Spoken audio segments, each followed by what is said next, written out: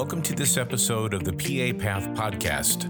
I'm your host, Kevin Lohenry, and we are glad you could join us as we seek to better understand the PA profession.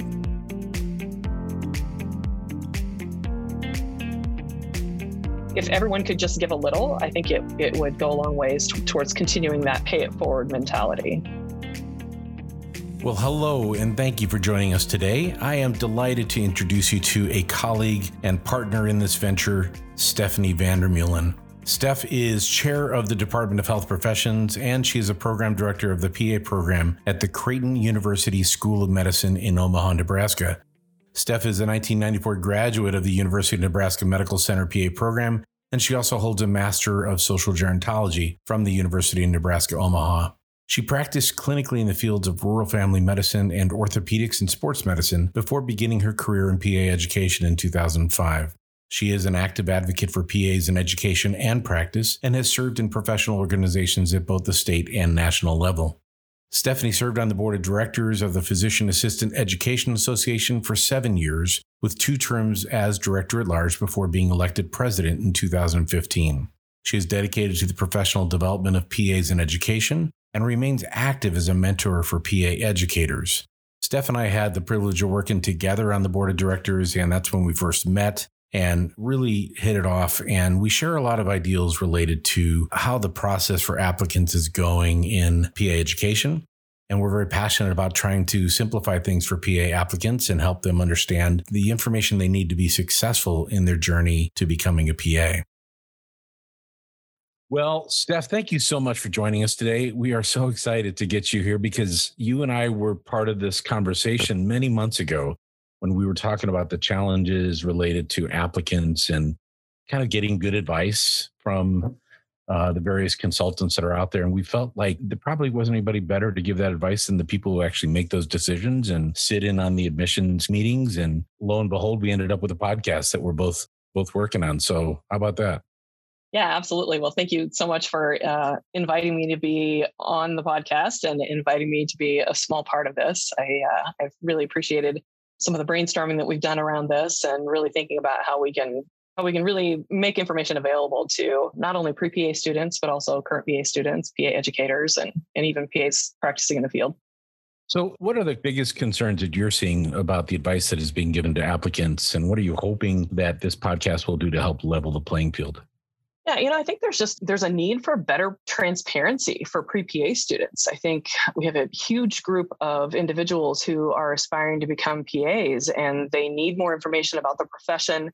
They need a better understanding of the process of PA admissions, and there's a hunger for information. And I think that the people who are best suited to provide that information, as you said in your introduction, are the people who are actually in the trenches doing this work of PA admissions. And I think it behooves us as PA educators and those of us who are running admissions processes to have some transparency around our process. And so that it's not a mystery, so that pre-PA students understand what the expectations are and what we're looking for and what is expected of them as they navigate this process. And so I think some of the things that I think we can accomplish with a podcast like this is not only to make information available to those pre-PA students to kind of demystify the process, but also challenge our fellow PA educators in programs across the country to do the same and to be better communicators and help pre-PA students know what they can do to be better prepared for the process. As we both know all too well as program directors and seasoned people going through accreditation, we're required by accreditation to post all of our application requirements clearly on our website. But I guess what I'm hearing you saying, and probably I would agree as well, is there is kind of the process on the website in terms of the step-by-step things that are required to be a competitive applicant. And then there's the nuance. Yeah, absolutely. I think, what we're required to publish through the accreditation process is kind of the skeleton. It's kind of the bare minimum of what they would expect transparency to be. But, there are websites that are entire forums with dedicated forums for each individual PA program. And when you peruse those, you see that there's just this mystery around our processes, and people are saying, have you heard anything? Have you heard anything? Do you, what do you know? And what should we expect? And I think that does applicants a real disservice to be that closed door about what it is we're doing and what they should expect. Yeah, it's been a long time since I was in their seat, but I still remember it like it was yesterday in terms of that anxiety waiting for a decision, some communication. Yeah, it's nerve-wracking. And I think no matter what, the process is going to be long, and there's always going to be some mystery, and the waiting is always difficult. But I think that there are definitely things that we can do to communicate better and make it less of a just a waiting game and a mystery. It shouldn't be a mystery novel. Yeah, yeah. So you've been a long-term educator. You've spent a lot of years in PA education, from coming out of your clinical roles, and you decided to start a new program. So tell us a little bit about Creighton University's PA program and, kind of what sets your program apart from others and some of the key highlights that you want applicants to know about. Yeah, absolutely. I mean, it was a real honor to get to start a program from the ground up, and I feel like I've been blessed to have all of the best pieces of the recipe to start a program that I think was really set up for success from the beginning.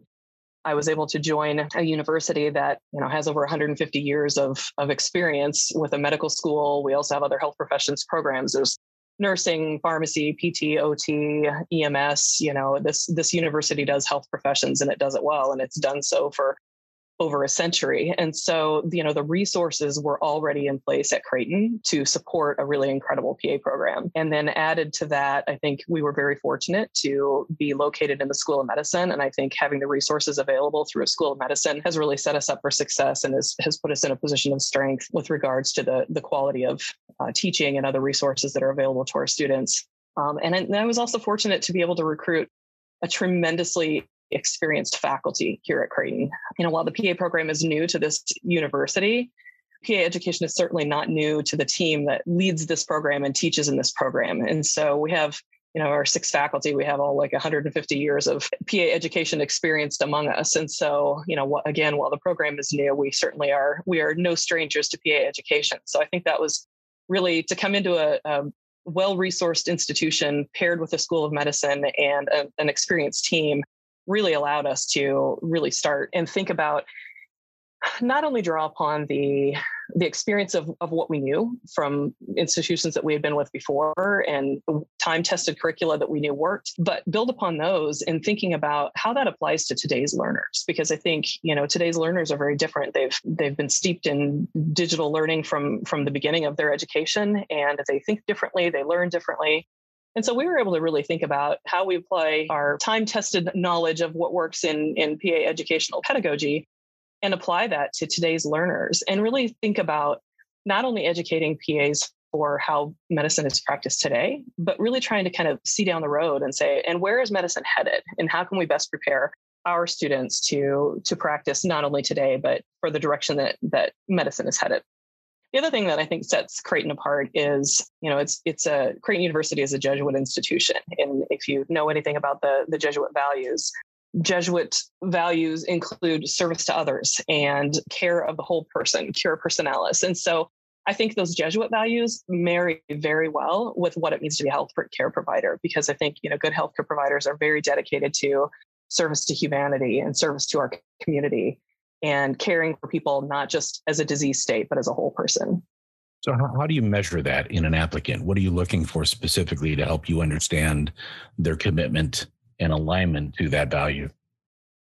Yeah, one of the things that we definitely look at and we evaluate in our applicants is some demonstrated record of service. And so we do look for people who have put time in, and it doesn't necessarily have to be extensive, but if there's a demonstrated commitment to a particular cause, maybe you only have 1 hour a week to give, but if you've been giving that 1 hour a week pretty consistently over a long period of time to a particular cause or 1 or 2 causes, we really look at that as kind of a commitment to cause. And so we recognize that undergraduates are busy and, there are a lot of things that are competing for their time. And so they may not have hundreds of hours to give, but, we do look for somebody that has some sort of demonstrated record of service. And then I think some of that comes in the interview process too. You really are able to get a sense for someone who can, sort of speak to a commitment to service. And I think just that there's an interpersonal piece of that comes across in a live interview.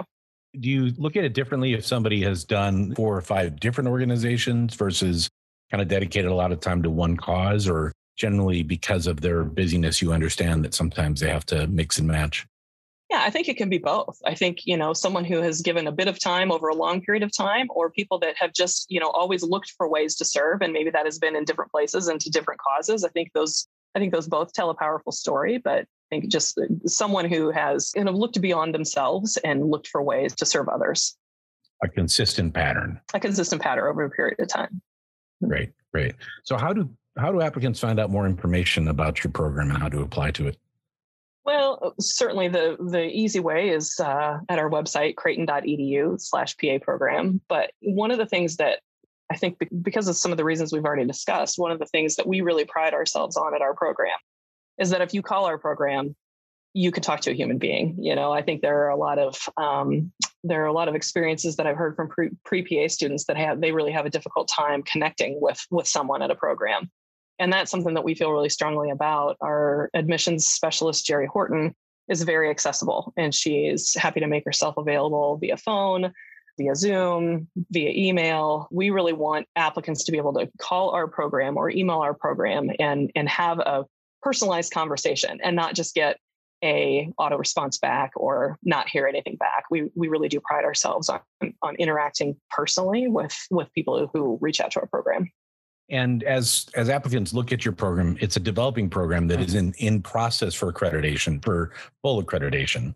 Can you maybe describe what that process is and how Creighton is in that process? Yeah, absolutely. So, every program that starts, the accreditation agency keeps a fairly close eye on them for the first 5 to 6 years or so. There's a process that every program goes through. And I think it's an important and a necessary process. And so for the first 5 or so years that a program starts, they achieve what is called provisional accreditation. And that's a process of 3 site visits and 3 kind of checkpoints with the accreditation agency before the accreditation agency. Then if you successfully make it through those 3 checkpoints, they say that you are good to go and you get continued accreditation. And I think it's important for applicants to know that, provisional accreditation is full accreditation. So if you enter a provisionally accredited program, you're eligible to sit for the PANCE exam. So students, I know that's one thing that students are concerned about sometimes, whether or not that makes them eligible. And it does make you eligible to sit for the PANCE exam.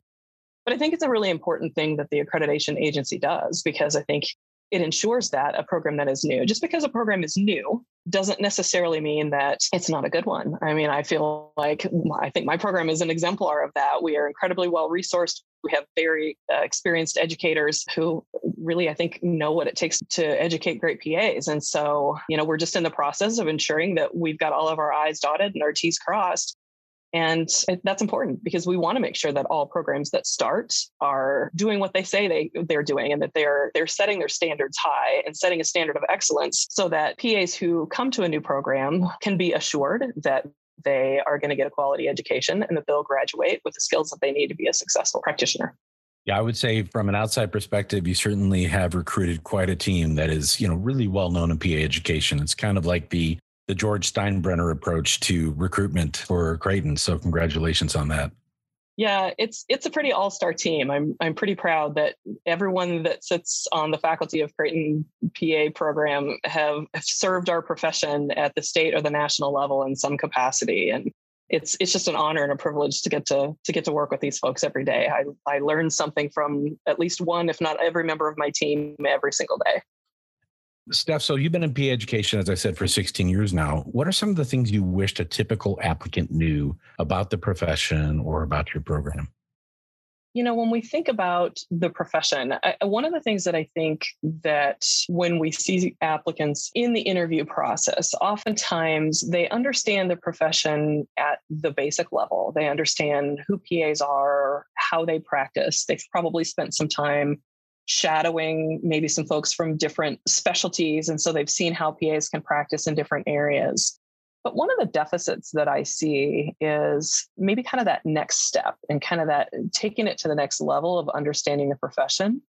And that is really looking at the landscape of kind of what's happening in the practice environment and what some of the challenges are and kind of what some of the hot topics are that face our profession. And so, when we think about things like proposed name change that AAPA has recently proposed, or the potential move to a doctoral degree as a terminal degree, OTP. These are all issues that I think are really on the cutting edge of who we are, and they really will determine where this profession goes in the future. And I think that these are things that if you're thinking about entering this profession, I think you need to have some sort of understanding of really kind of the landscape of the profession and some of the challenges that face us and some of the opportunities. I like to think of times of uncertainty as really times of opportunity. And I think there are a lot of opportunities for PAs and for the PA profession right now. So I think that's one thing that I would challenge pre-PA students to do, and even current PA students, because I think there still remains some lack of understanding, even in our students sometimes, of really some of the things that are happening on the landscape of the PA profession right now. So I really encourage people to put their ear a little closer to the tracks and to kind of take that exploration of the profession one step further and, chat with PA leaders and people who are active on the state and national level about what's happening and tune into some of our professional organizations and really listen to some of the discussions that are happening on the state and national stage right now. Is there a practical way that an applicant can kind of gain good access to that information that you recommend to other applicants? I think the professional organizations are a really important source of information.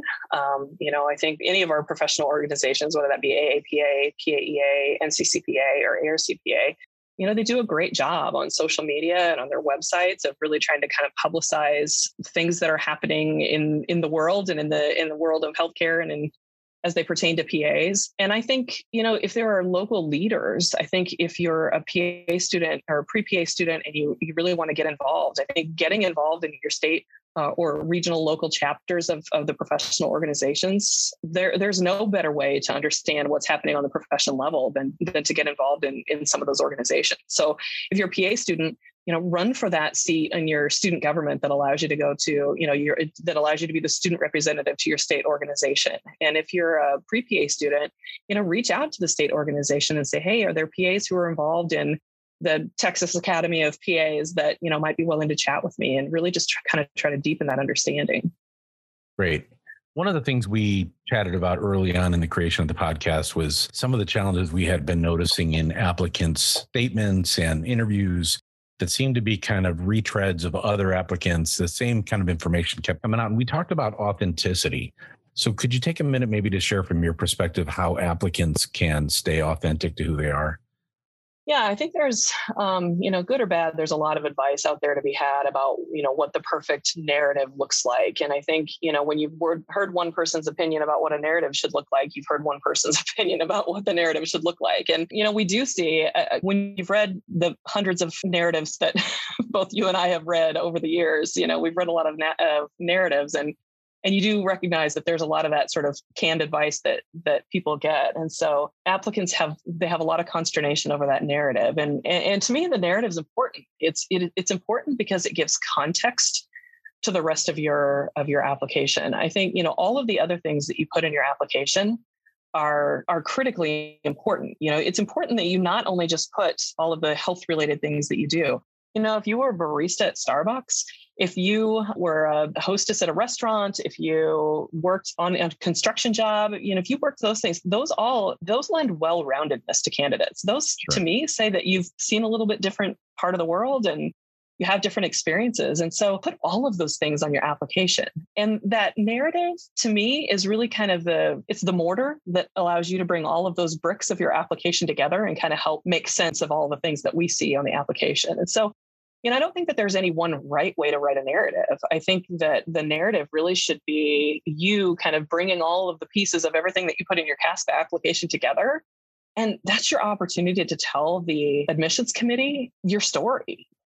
And I don't know if you feel this way, but for me, a lot of times applicants have struggled in their undergrad, and there may be a reason why. There may be some story that can be illuminated, but I think a lot of times they try to hide that. Yet when we do holistic admissions review, like I believe both of our programs do, you see these challenges academically and you wonder what the story is behind that. So in my advice I give to applicants is that narrative statement, or at least the one that's for the program, helps you illuminate from a place of authenticity that's not only the challenge, but also how you overcame the challenge to be where you're at today in terms of applying to schools. Do you see the same kind of challenges? Absolutely. I think people face challenges. We're human, and very few people have a perfect straight path to really any point in their lives. And so, if there have been occasions where you've stumbled along the way, to me that's a badge of honor. You traversed that and you successfully navigated it. And if something happens, tell us about it and tell us what you learned from it and tell us how you grew from it. That to me is not a disqualifying thing. If somebody maybe had a rough first couple of years in college, or maybe they started down a different pathway and they figured out it wasn't the right pathway for them and then changed things along the way, that's okay. That's life. Yeah, that gets back to that kind of argument for grit. Grit comes from those roughened experiences that we all overcome. Absolutely. So there's a lot of advice about interviews, and there's a lot of people that offer to coach you on interviews, but there's actually a lot of free resources for interview coaching too. And I know we had chatted a little bit about this when we were setting this up. Do you want to share some of your thoughts on how applicants can gain some, practical experience going through a process of sharing their story? Yeah, I think all you have to do is use your friendly search engine on the internet. I don't know if we're allowed to use formal names, but you can put into a search engine on the internet and easily find common interview questions. I think that's easy enough to do. And I think the biggest advice I have about interviews is don't over prepare, don't overthink it. Of course, you should have a decent idea of maybe generally what some of your answers will be to some of the common interview questions, but largely, the whole point of the interview, at least at my program, the whole point of the interview is for us to get to know you. We know your academic record because it's in your PASPA application. We know, the experiences that you've done because you shared those with us. But what we don't know is you. And so the whole point of that interview is for us to get to know you. And so really the best thing that you can do is certainly have some general ideas of some answers to common interview questions, but just if you're asked a question, just answer it honestly and be yourself, because that's really how we get to know you. And that's really what the selection is going to be made on. It doesn't matter how much you practice it. I can spot a canned answer from 100 miles away. So, Absolutely. if you've got that kind of over rehearsed canned answer, I've heard it. Trust me, I've probably heard it before. So, what I really want you to do is to be able to, and frankly, that's actually a skill that I'm looking for too, is for somebody that is posed a question that maybe they weren't quite prepared for, and they can kind of take that in stride and go, let me just think for a beat and come up with an answer that, that comes from the heart, that comes from an experience that they've had, or that they're able to relate that question or something about that query to an experience that they've had, or think about that through their own lens. And I'd like to hear from their perspective. Yeah. Paul Lombardo last week was sharing how he loves to look into the critical thinking capacity of an applicant. And for many years, I used this question that I borrowed from a physician that was in an interview with me, which is unrelated to medicine, but it demonstrates critical thinking for anybody that has a driver's license and drives a car, which is pretty much most of the applicants who come. So the first question is, do you drive a car? Yes or no? Yes. Okay, so let's just process this. You go, you put the key in the car, you turn the ignition, nothing happens. Give me 3 to 5 things that come across your mind as to why it's not working. It is amazing to watch the sweat bead down the foreheads about this regular thing that we come across from time to time. It could be the battery, it could be the engine quit. Maybe I forgot to fill it up with gas. Maybe the gas got siphoned out overnight. Maybe it's the wrong key for a different car. Just anything, right? There's no wrong answer, really. It's just a matter of seeing you think on your feet. I think that that's an excellent example of what I meant, because I think that's the critical thinking ability is something that is a natural ability that I think it certainly can be taught and can be coached. But I think if it's something that you innately have, it puts you ahead of the game. It definitely gives you an advantage, because if you think about basically every patient interaction that you'll have as a PA, someone comes to you with a problem and they're asking you to help them solve it. And so Absolutely. You have to take what are, nebulous facts and some, limited information, and you have to use that to build upon that, gather more information, make sense of it, and try to come to some sort of conclusion and look for a solution for that. So, I think that critical thinking piece is a really important piece. So it's, maybe one way that people could prepare. I am a firm believer that you don't need a paid service for interview prep. Anyone can ask you questions. Anyone Your college roommate can ask you questions. Your significant other can ask you questions. Just have them pop questions at you off the top of their heads. I think it's very possible. I think the people that over prepare for interviews probably fare the worst, because I think it's very easy to over prepare for an interview. I think you just have to be prepared to just go in there, take what comes at you, and answer honestly and authentically. And that I think that will do you much more service than trying to anticipate any possible question that may come at you and have a prepared answer for all of those. Because there's no way. There are hundreds of 277 PA programs as of a couple of weeks ago. And so that means there are 277 different approaches to admissions. You'll never anticipate every question that's going to come at you. So what you can do is just really kind of know who you are and know the profession and know some of the challenges that you might face and answer authentically. I also like when somebody has something in their repertoire that really gives them passion, that they're excited about. There is nothing better in an interview than seeing somebody light up with true authenticity about something that they're really excited to share with you. So, I think it's nice when a question revolves around that, or if they give you a question at the end, like, tell us something that you were hoping we'd ask you about. That's a great opportunity to say, well, I was kind of hoping you'd ask about this in my application, because I want to tell you why I have so much passion about this project. Yeah, I think anything that helps us understand what makes you tick and what drives you and how we might relate that to how that will make you a successful, not only PA student, but you have to understand that we're not just selecting you as a PA student. We're selecting you to come into our programs, and we're prepared to support you and give you the tools that you need. But ultimately, the end game of that is we're selecting you to become a healthcare provider. And so, we have to not only see what are the things that are going to make you strong as a student, but then playing that forward, we also want to know that we're going to be proud to call you colleagues someday. One of the questions we ask on this podcast of all of our guests that are PAs is to tell us about the path you took to become a PA. So do you mind sharing with us a little bit about why you chose the profession and the path that you took? I wish I could tell you that my path to the PA profession was very thoughtful and that it involved careful investigation and, that it was well thought out. But, I have to admit, first of all, it was a lot of years ago. I think it was sometime around about the time the earth cooled when I started thinking about PA school. I was a first generation college student. And so, I did not have the guidance of parents who had gone to college who could kind of help me navigate the path of figuring out, okay, you're in college now. Like, what does that mean after you finish school and what do you want to do with your life?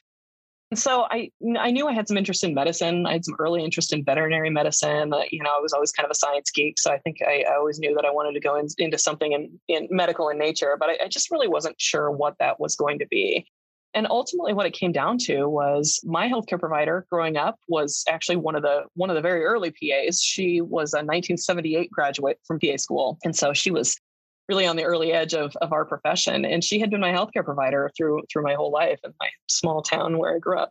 And, she really kind of stepped in and mentored me. And I think that's important. I think that as a practicing PA, she recognized that I was somebody that had some potential and had interests.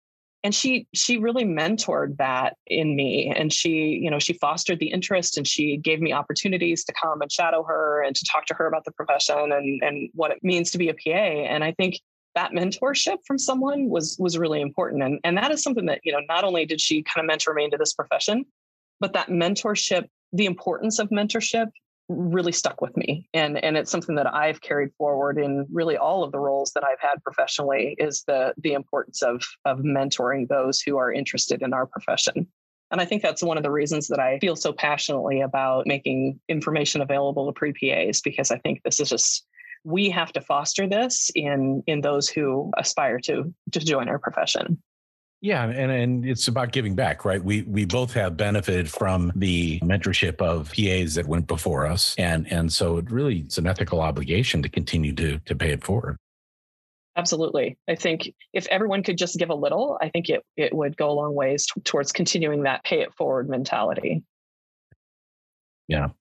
Well, I really appreciate your time today. I can't tell you how excited I am to have you involved in this podcast. And we are actually looking forward to having Steph sit in on some interviews with some of our mutual friends in the near future, and definitely excited to board in this venture with you. So thank you for taking the time to do that and also to share your thoughts about Creighton today. Thank you.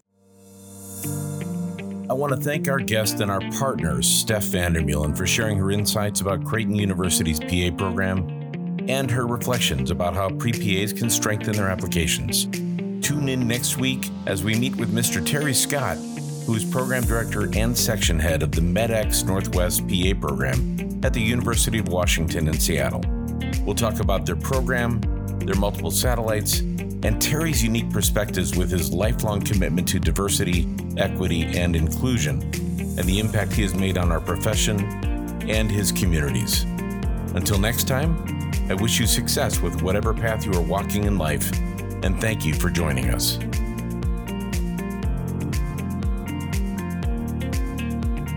The purpose of this podcast is to provide news and information on the PA profession and is for informational purposes only. The views and opinions expressed in this podcast are those of the speakers and guests and do not necessarily reflect the official position or policy of the University of Southern California.